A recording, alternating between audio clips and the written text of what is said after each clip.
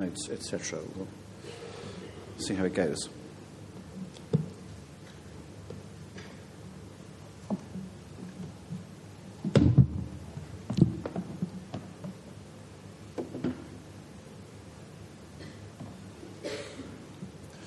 So, it's chapter 16, the last chapter in Mark's Gospel. I want to focus on two things: what Mark says and what Mark doesn't say. And we'll take them in reverse order, to be logical. There are two things Mark doesn't say. Anything printed in your Bibles after the end of verse 8. And secondly, anything that isn't printed in your Bibles after the end of verse 8, but perhaps ought to be there, or we might wish were there. We look at what is printed first and get that issue out of the way. Then we'll look at whether verse 8 really is where Mark intended his gospel to end, or whether he originally wrote something else, but it's got lost. Now, this second question could easily give us hours of pure delight wallowing in academic nerdery. But sometimes you have to deny yourself, don't you? I'll keep it brief, because I'm not actually very interested in the academic nerdery. I'm much more interested in Mark's Gospel. But the question whether Mark originally carried on through a verse 9, so to speak, and maybe even a chapter 17 or 18, does make a difference to how we read the 8 verses we have got. So we will, after all, eventually get round to what Mark does say. Okay, so what comes after verse 8? Different Bibles handle this differently. You may have verses 9 to 20 printed to carry straight on from verse 8. Or you may have them in small print as a footnote. The Church NIV draws a line under verse 8 and prints the rest in italics afterwards. So I'm saying Mark is not the author of these verses. They are not part of the Gospel according to Mark. Now, it's virtually unheard of for almost all scholars of the Bible to agree about anything. But almost all of them do agree on this one. So I'm going with it. I'd like to say just 3 things about why they do. Number 1, there are loads of Greek manuscripts from the first several centuries AD, which contain books of the New Testament or fragments of books, etc. And they tend to be at least slightly different from each other. Now, scholars who are into this kind of thing have to try to work out which version is likely to be the closest to what Mark, or whoever it is, will have written. So we're talking about probability, not certainty. And these scholars have generally agreed rules of thumb for how to decide which version to choose. Now, for those of you who've perhaps never looked at a Greek New Testament before, let me just show you what I'm talking about. You'll see this is Mark 15, Mark 15. And then you can see that roughly the top half of each page is a text. So, in general, scholars go for the oldest manuscripts. And by and large, they have a pretty fair idea which are the oldest ones, how to date them. But that doesn't always quite work. For instance, a very early manuscript might be a bit suspect. It might sort of reflect the bias of a scribe. If he seems a bit partial to some heresy or other, well, you might not be too sure about him. So you might want to You might not want to follow him in preference to some slightly later ones, and so on. Now, Mark 16, verses 9 to 20, those verses appear in the vast majority of manuscripts. The vast majority of manuscripts. Just not the earliest ones. They do not appear in several earliest manuscripts. And that's what gets them the boot from the scholars. But we'll be wondering in a minute or two why they come in so many later ones. Why do people keep sticking them in if the earliest ones don't have them? Okay, that's reason one for booting these verses out. Reason two. There are apparently 15 Greek words in this passage that don't appear anywhere else in Mark.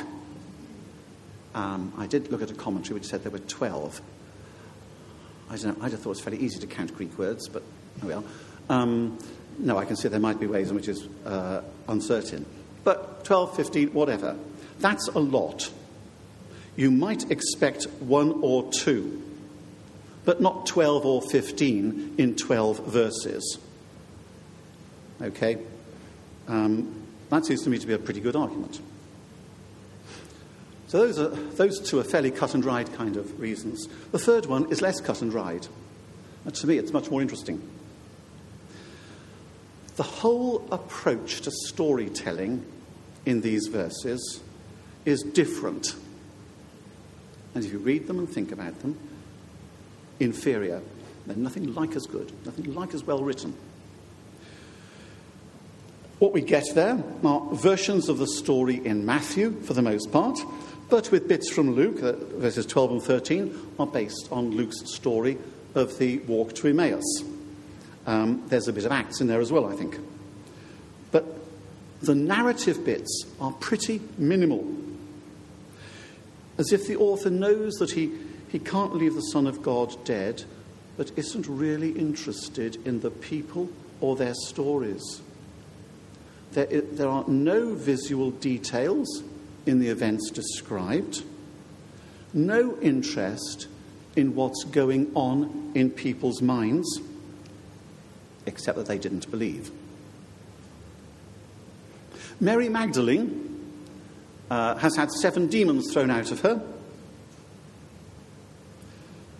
But why does he tell us, if it's Mark, why does he tell us that now, when she's already had 3 mentions since she was first introduced in chapter 15, verse 40? Well, actually, that bit looks as if it's been lifted from Luke, who at least had the sense to include it when he first introduced her in his chapter 8. And Jesus' speech that begins in verse 15 is derived from Matthew, the Great Commission, the end of Matthew's Gospel, except for a couple of points. His followers would pick up snakes and drink deadly poison without being harmed. Paul obviously didn't know this one, because when he unwittingly picked up a poisonous snake on the island of Malta, he quickly flicked it off his wrist just in time. He didn't leave it there and proclaim the power of the risen Christ to protect him from its bite. I think I detect in this passage an obsession with the spectacular, not unknown among early Christians, nor modern ones for that matter. Our God does special magic. And to this day, I understand there are Christians, in the United States at least, who lay on public snake handling ceremonies on the basis of Mark 16:18. And apparently, there have been a number of cases where the performer has died from snake bite. I've never heard of deadly nightshade tea parties being laid on in church, but you never know. So we'll forget about verses 9 to 20. They're a low-fat, resurrection-light diet with a couple of dodgy additives. Let's move on to what doesn't get printed after the end of verse 8. And that is any kind of encounter with the risen Jesus, like we get in Matthew and Luke and John. Did Mark originally write a passage about Jesus' appearances, but he got lost? Or did he mean it to end at verse 8? And this time, the scholars are quite divided. And don't imagine that those who think that Mark meant to end at verse 8 are just those who'd really rather not believe in the resurrection. It's what some highly orthodox and firmly resurrection-believing scholars do think. Okay. It's about time I read the passage, isn't it, really? At least I've got it down to only 8 verses now.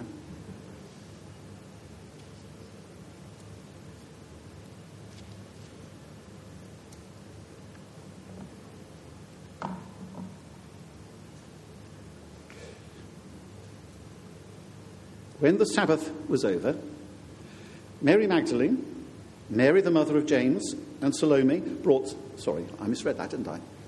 When the Sabbath was over, Mary Magdalene, Mary the mother of James, and Salome brought spices so that they might go to anoint Jesus' body. Very early, on the first day of the week, just after sunrise, they were on their way to the tomb, and they asked each other, "Who'll roll up the stone away from the entrance of the tomb?" But when they looked up, they saw that the stone, which was very large, had been rolled away. As they entered the tomb, they saw a young man dressed in a white robe, sitting on the right-hand side, and they were alarmed. "Don't be alarmed," he said. "You're looking for Jesus the Nazarene, who was crucified. He's risen. He's not here. See the place where they laid him. But go, tell his disciples and Peter, he is going ahead of you into Galilee. There you'll see him, just as he told you." Trembling and bewildered, the women went out and fled from the tomb. They said nothing to anyone. They were scared, you see. End of Mark's Gospel. So you'll have worked out what I think about the ending, I guess. I think we lost it. I think it's gone missing. You'll note that I filled it very slightly by finishing with my own translation of the last little sentence. The NIV says, "because they were afraid." I think "because" is too strong and high-profile a word for the little Greek word Mark uses. The NRSV translation, I think, is better. It says, "for they were afraid." The Greek is just a 2-word sentence. "They were afraid" is all one word in Greek. And "for" in Greek is such a low-profile word that it must never be the first word in a sentence. Well, if it comes in a 2-word sentence, it's going to be the last word, isn't it? And if a 2-word sentence comes at the end of the Gospel, then this low-profile little word is going to be the last word of the Gospel, as we have it. That doesn't prove the case that it's lost, but it's a pretty funny way to end a Gospel. That's what I was trying to get across by my alternative translation. It seems to me to be a balmy way to end a Gospel. But, says the other side, there are other ancient books that do finish with this same little Greek word, meaning "for." Not many. It's extremely unusual. The only one I know myself is by the philosopher Plato. And it's just the kind of chatty, tongue-in-cheek thing that Plato would do. I don't think Mark's like that.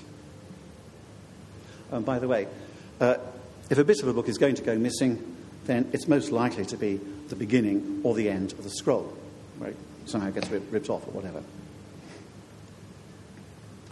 A much better line of inquiry, I think, is to look at the whole direction Mark's Gospel has been taking so far. I want to try and show that the whole of Mark's Gospel demands the resurrection as its ending. I'm actually much less interested in a question about manuscripts than in being on the receiving end of what Mark wanted to say. In, I think, the 1990s, the actor Alec McCowan would regularly fill a West End theatre for his one-man show. It was a recital of Mark's Gospel, authorised version, I believe. I'm ashamed to say that even if I had known about it at the time, I probably wouldn't have seen the point of going. I think that if Mark could have known about it, he would be amazed that we could consider any other way of encountering his gospel. A whole book with its own drama, recited out loud for the maximum impact. That's how reading happened in Mark's world. And if the later added ending I was rather rude about earlier can tell us anything, it's this. The vast majority of manuscripts, as I said, include it, just not the earliest ones. It's there, not because later scribes had carefully looked at the different manuscripts, but because they and their audiences felt that the rest of the book required some resurrection appearances.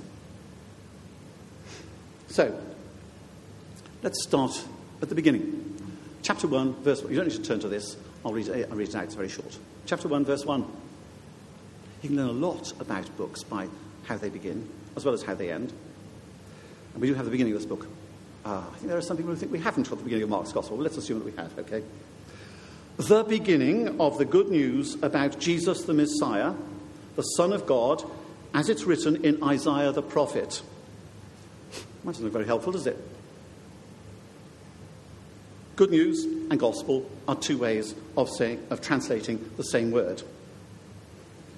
Now, do you know what that word actually refers to when New Testament writers use it? Not when modern Christians use it, but when New Testament writers use it.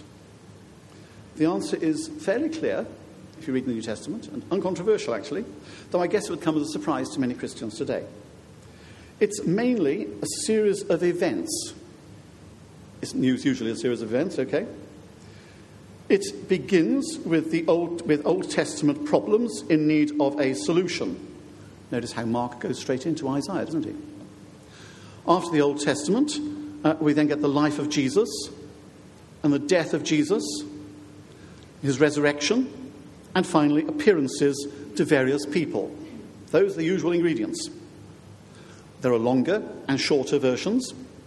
When Paul gives his brief definition of what the gospel is, very brief, in 1 Corinthians 15, he leaves out the life of Jesus, but he gives the rest. When the gospel, or good news, is preached in various places in the Acts of the Apostles, the mix is varied slightly. Check for yourselves, but the resurrection never gets left out. If it's the gospel, it's got to have the resurrection. Mark begins his gospel with the beginning of the gospel. It would be amazing if, when he got to the empty tomb, he just said, nudge, nudge, wink, wink. You know the rest, don't you? Like the kind of 20th century novel that gets to the end and leaves you, well, leaves me at least, feeling rather stupid. You just don't get it. I doubt whether Mark was the real inventor of the 20th century novel. So, at long last, what Mark actually does say, though not chapter 16 quite yet. And actually, as I said, I'm more interested in following the big story, seeing how it leads up to the resurrection, than in arguing that Mark's ending is missing, though there'll be some of that as well. I'm going to follow two trails through the gospel. The first one has to do with prophecy. Jesus predicts his own death and resurrection. Jesus does this 4 times. You may be able to find others, but I found 4 anyway. 3 in the middle of his book, chapters 8, 9, and 10, and 1 in chapter 14. In chapter 8, Jesus has just done some market research into what people make of him. Then he asks his closest disciples what they make of him. And Peter replies, "You're the Messiah." One of the great revelations of Mark's Gospel. Let me read the relevant bit from chapter 8.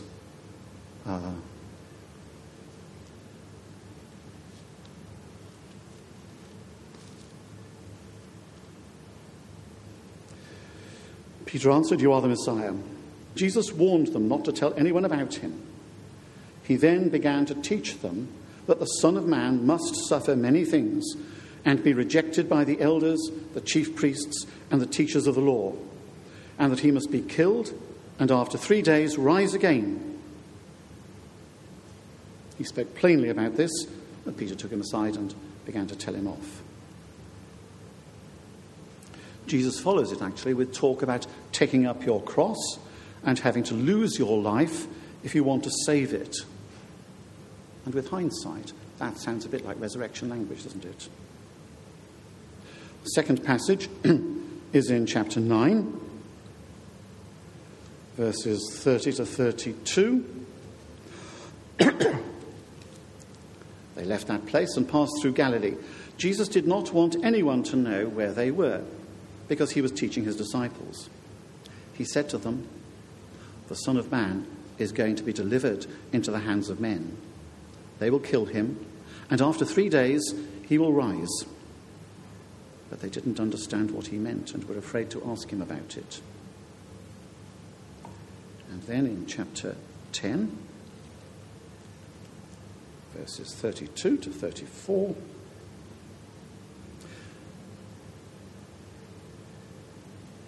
they were on their way up to Jerusalem, with Jesus leading the way, and the disciples were astonished, while those who followed were afraid. Again, he took the 12 aside and told them what was going to happen to him. "We're going up to Jerusalem," he said, "and the Son of Man will be delivered over to the chief priests and the teachers of the law. They will condemn him to death and will hand him over to the Gentiles, who will mock him and spit on him, flog him and kill him. 3 days later, he will rise." Note how the description of his suffering and death varies in each case. But the resurrection, even more in the Greek than the English, stays pretty much the same. Now, is Mark interested in whether Jesus' predictions come true? That's not a silly question. There's a difference between being interested in something and in taking it seriously. I take road signs seriously when I'm driving. I'm almost never interested in them. Okay? They're predictable and boring, aren't they?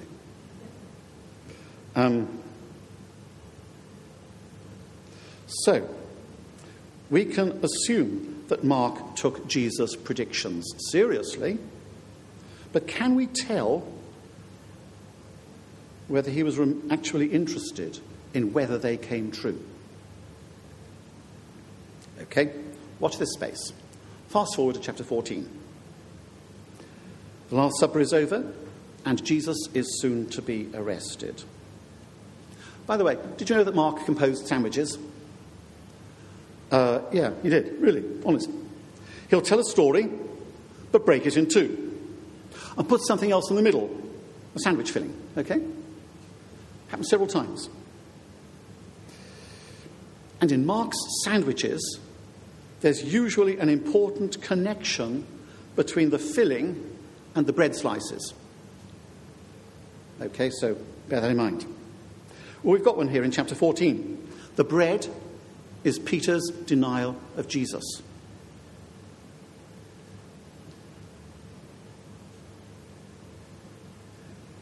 Let's read chapter 14, starting at verse 27.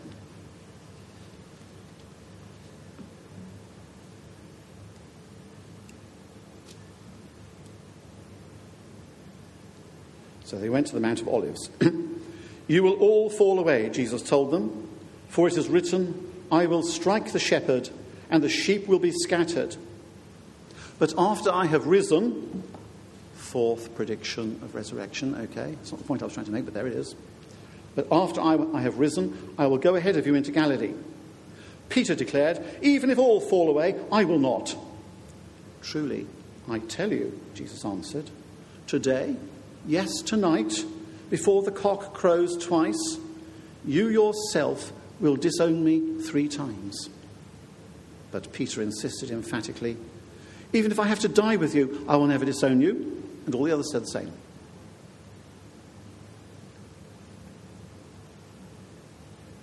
So, yes, remember verse 28, the fourth prediction of the resurrection. Mark doesn't want us to forget that resurrection is on the agenda. And the bit about Galilee, remember that? Galilee prepares the way for chapter 16. And what the young man says, the young man in the empty tomb tells the women. Okay, then after this passage I've just read in chapter 14, we get Jesus' arrest and trial before the high priest and his council before we return to the second slice of the sandwich and the end of the chapter, starting from verse 66 on. And notice what we get immediately before that second slice. Jesus has made claims about himself that the high priest and co find blasphemous. Verse 65. They all condemned him as worthy of death. Then some began to spit at him. They blindfolded him, struck him with their fists and said, "Prophesy!" And the guards took him and beat him. Matthew and Luke add the question, "Go on, tell us, who hit you?" Implication, you're a rubbish prophet, aren't you? Meanwhile, a few yards away, second slice of sandwich. Peter is denying Jesus, and he remembers what Jesus said and realizes that Jesus is anything but a rubbish prophet. I suggest that after this, Mark more or less has to give us resurrection appearances that involve at least Peter and Galilee, which the other Gospels do, of course. By the way, did anybody ever tell you that Mark was a naive, unsophisticated sort of character who just told simple stories? Don't believe a word of it. His Greek may be rough and ready, and his narrative's less streamlined than Matthew's and Luke's, but he really knows how to plan and construct his storytelling. And we'll see more of that shortly. I said we'd follow 2 trails through the Gospel. That was the first one, trail of prophecy. Now we go on to the second one. We still haven't got to chapter 16 yet, I know. We need to look at a bit of chapter 15 first, and before we do, we'll need a bit of chapter 1 and a bit of chapter 9. There's no resurrection in sight in chapter 15 anyway, either. In chapter 15, we're focusing on the death of Jesus, which is verses 33 to 39. And if you have your Bible to hand, it's worth having it open here. I'm going to read it now, but have it open so you can refer to it. It's a short passage, but it's a major climax of the whole Gospel. Whether there'd have been another major climax later, I'm not sure. But as we have it, this is a major climax of the whole Gospel. We need to be thinking Alec McCowan-style dramatic performances here. Scholars refer to this as the third of the 3 great pillars of Mark's Gospel. Well, maybe. Drama has movement, but pillars are static. Or it's rough on their buildings if they're not. To see what Mark's up to, we need to see how he's used the first 2 pillars.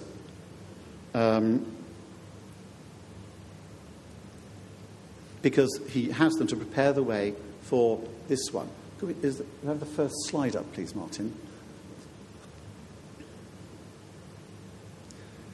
And we'll just look very, very quickly at these two passages. The first pillar is Jesus' baptism in chapter 1, and the second one is his transfiguration in chapter 9. I've picked out 4 features from the narrative in each case. They're not exactly parallel with each other, are they?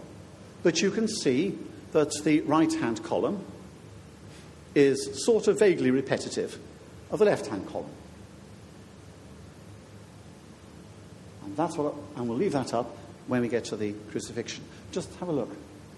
We've got, let me read the right bit to start with.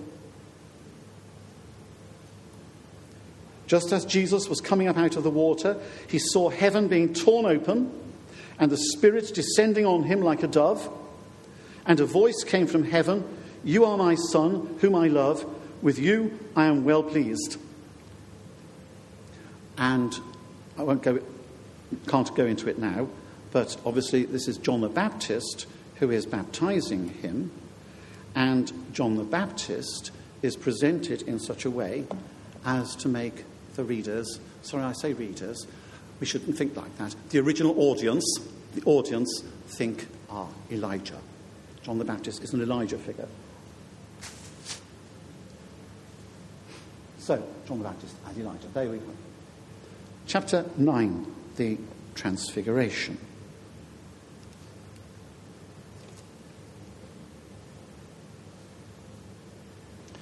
So, verses 3 and 4. Jesus' clothes became dazzling white, whiter than anyone in the world could bleach them. And there appeared before them Elijah and Moses, who were talking with Jesus. And verse 7, then a cloud appeared and covered them, and a voice came from the cloud, "This is my Son, whom I love. Listen to him."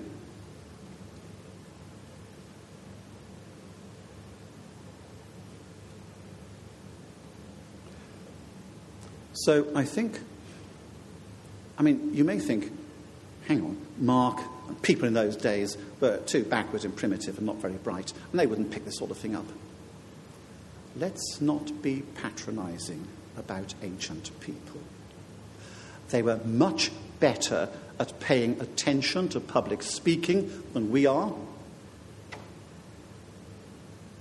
and they had far better developed memories than we have. And I guess that they talked about them as what they heard read as well. So, it seems implausible to the modern mind that Mark could have meant people, as they were going through the performance, to pick these things up. I say, look at the evidence. They're there. And then start worrying about what on earth ancient people must have been like, if it was worth putting these things in.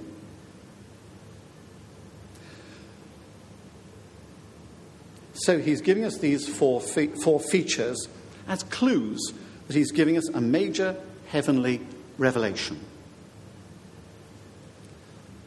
So what happens if he gives us these clues a third time?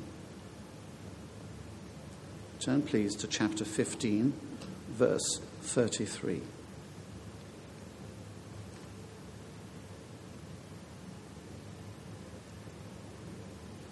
I'm not going to read it through. I will pick out features. But if you have it in front of you, you can see what it says for yourself, and you can decide whether I'm twisting the text in front of you. At midday, we get darkness from the heavens. We get a loud voice as well, only it's Jesus' voice this time. Eloi, Eloi, he calls. I guess most bystanders will have known that that's Aramaic for God. Aramaic or Hebrew? Aramaic, I don't know. But some misunderstood. Is it deliberate misunderstanding? I don't know. And say, he's calling on Elijah. Why bring Elijah into it? It's as if Mark is digging us, the audience, in the ribs and saying, "Oi, Get it? And as they point out, Elijah will be a fat lot of use now. After Jesus has died, the curtain of the temple is torn in two. There's some debate as to which curtain it is, I believe. But quite likely it contained a representation of the sky, the heavens, as the heavens were torn in the earlier story. But this great heavenly revelation is going badly wrong. Jesus has already tried calling God to account for deserting him. And God had nothing to say for himself. We know what God ought to have said. This is my beloved Son, and so on. But it's too late now. Jesus is dead. But then, and I find this a particularly hideous twist to the story, we get what God ought to have said, but from the mouth of the Roman soldier who's just presided over his death. This man was Son of God. What he understood by those words is not obvious. At least it isn't obvious to me. I often wonder about that. I don't know. What matters, though, is that the only credible authority for those words is failing to utter them. The man who does is on the payroll of the principalities and powers of this world. It's as if Mark's saying, if there's a God in heaven, the ball's in his court now. High drama, great expectations, and appalling disappointment. What follows after that is low-key narrative.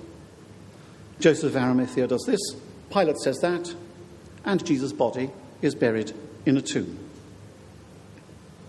Women followers of Jesus get a big role now. They're the main characters in what we've got of chapter 16. Yes, chapter 16. They're going to anoint Jesus' body with spices and ointments. It's what you do with a corpse, presumably tone down the smell of decomposition. Then, maybe a year later, you collect the bones and put them in a bone container called an ossuary. I think I'm right in saying this it was generally regarded as women's work. And from the point of view of these women, it's obviously the right thing to do. Their man, it seems, has been a failure after all. But he was a fine man. And they want to do the right thing while they're getting over the shock. But they don't know that their mission is completely unnecessary. I don't just mean because Jesus' body is no longer there. I wonder if they were around. When Jesus went to the house of Simon the leper a few days ago, as we were a few minutes ago, so to speak, as we were listening to chapter 14 being read. Maybe, maybe not. The point is that Jesus' body has already been anointed for burial by the woman who came into Simon's house. Jesus said so himself. I wonder if the lost part of the gospel said anything about that. In chapter 16 itself, we could have the first half up. Please, Martin, is it?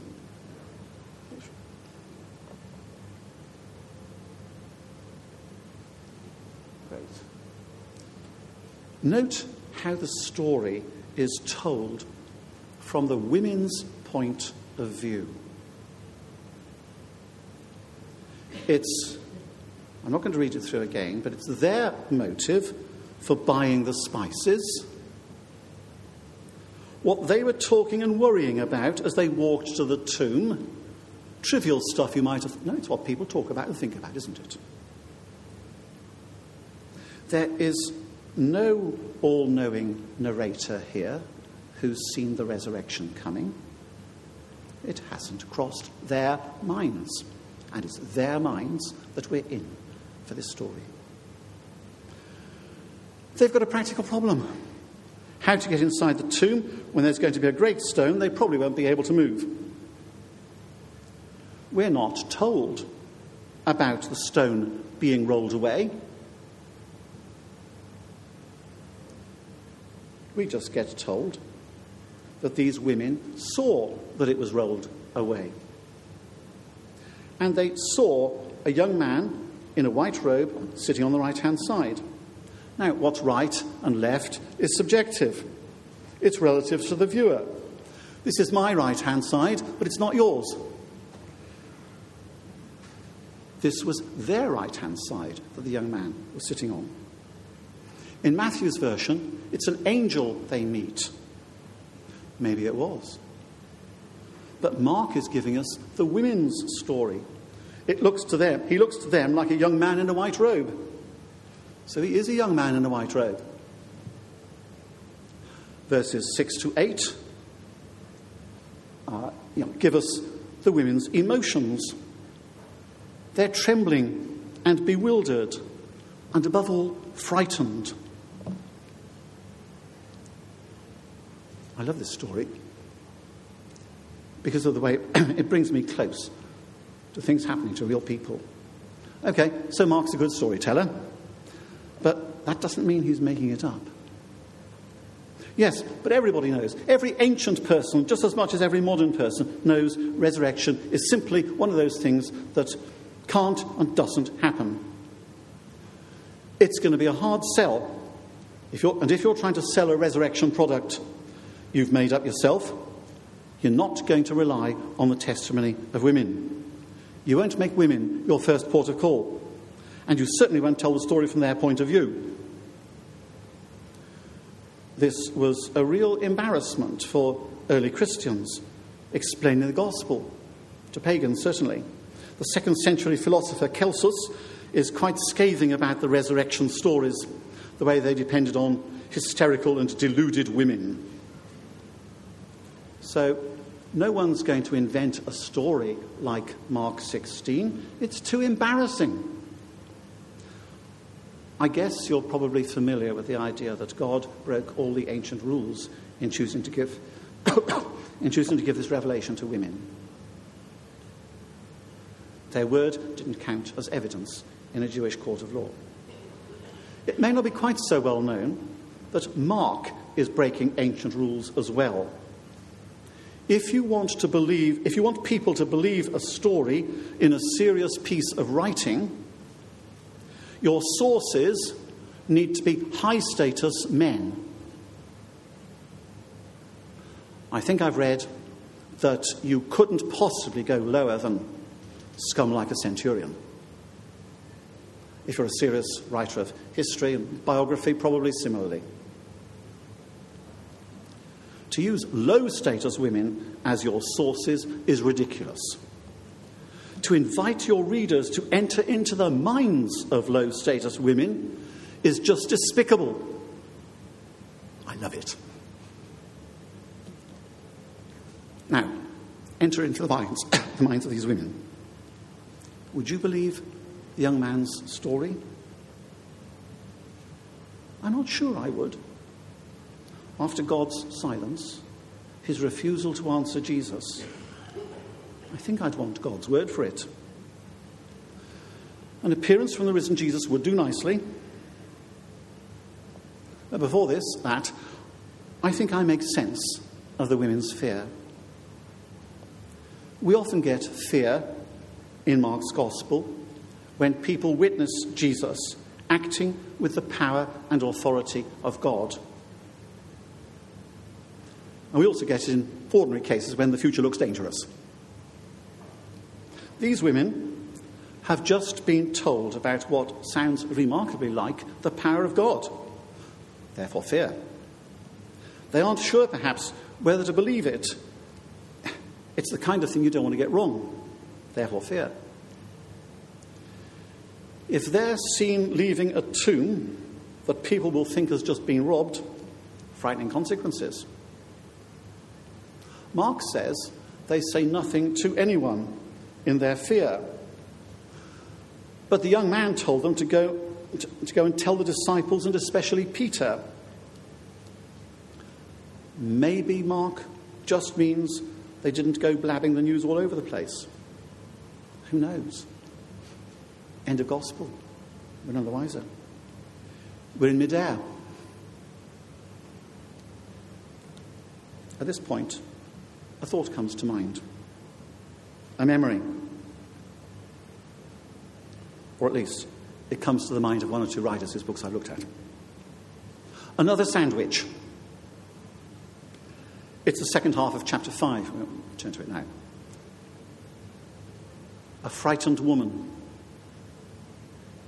Yes, frightened women seem to be important here, don't they? A frightened woman. She's desperate. She's come to Jesus for healing. She touches his clothes and is immediately better. Jesus starts asking questions. So she came and fell at his feet and, trembling with fear, told him the whole truth. That's the sandwich filling. You know what the bread slices were? The story of how Jesus raised the daughter of Jairus, the synagogue leader. Fear in the presence of God's power. It's quite rational, but he's a healing, life-giving, life-restoring God. Amen. Shall we just close very briefly in prayer?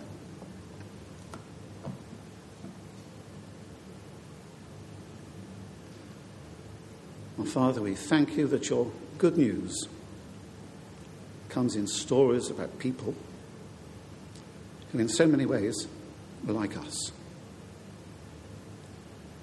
That we can think ourselves into how they felt, how they acted the way they did, why they acted the way they did. And we can be encouraged and have our hearts warmed as we try to live again those experiences of those people and think how they may impact on us as we live in the light and the power of your resurrection. So we ask for that power and that light now and for the rest of this week. Amen.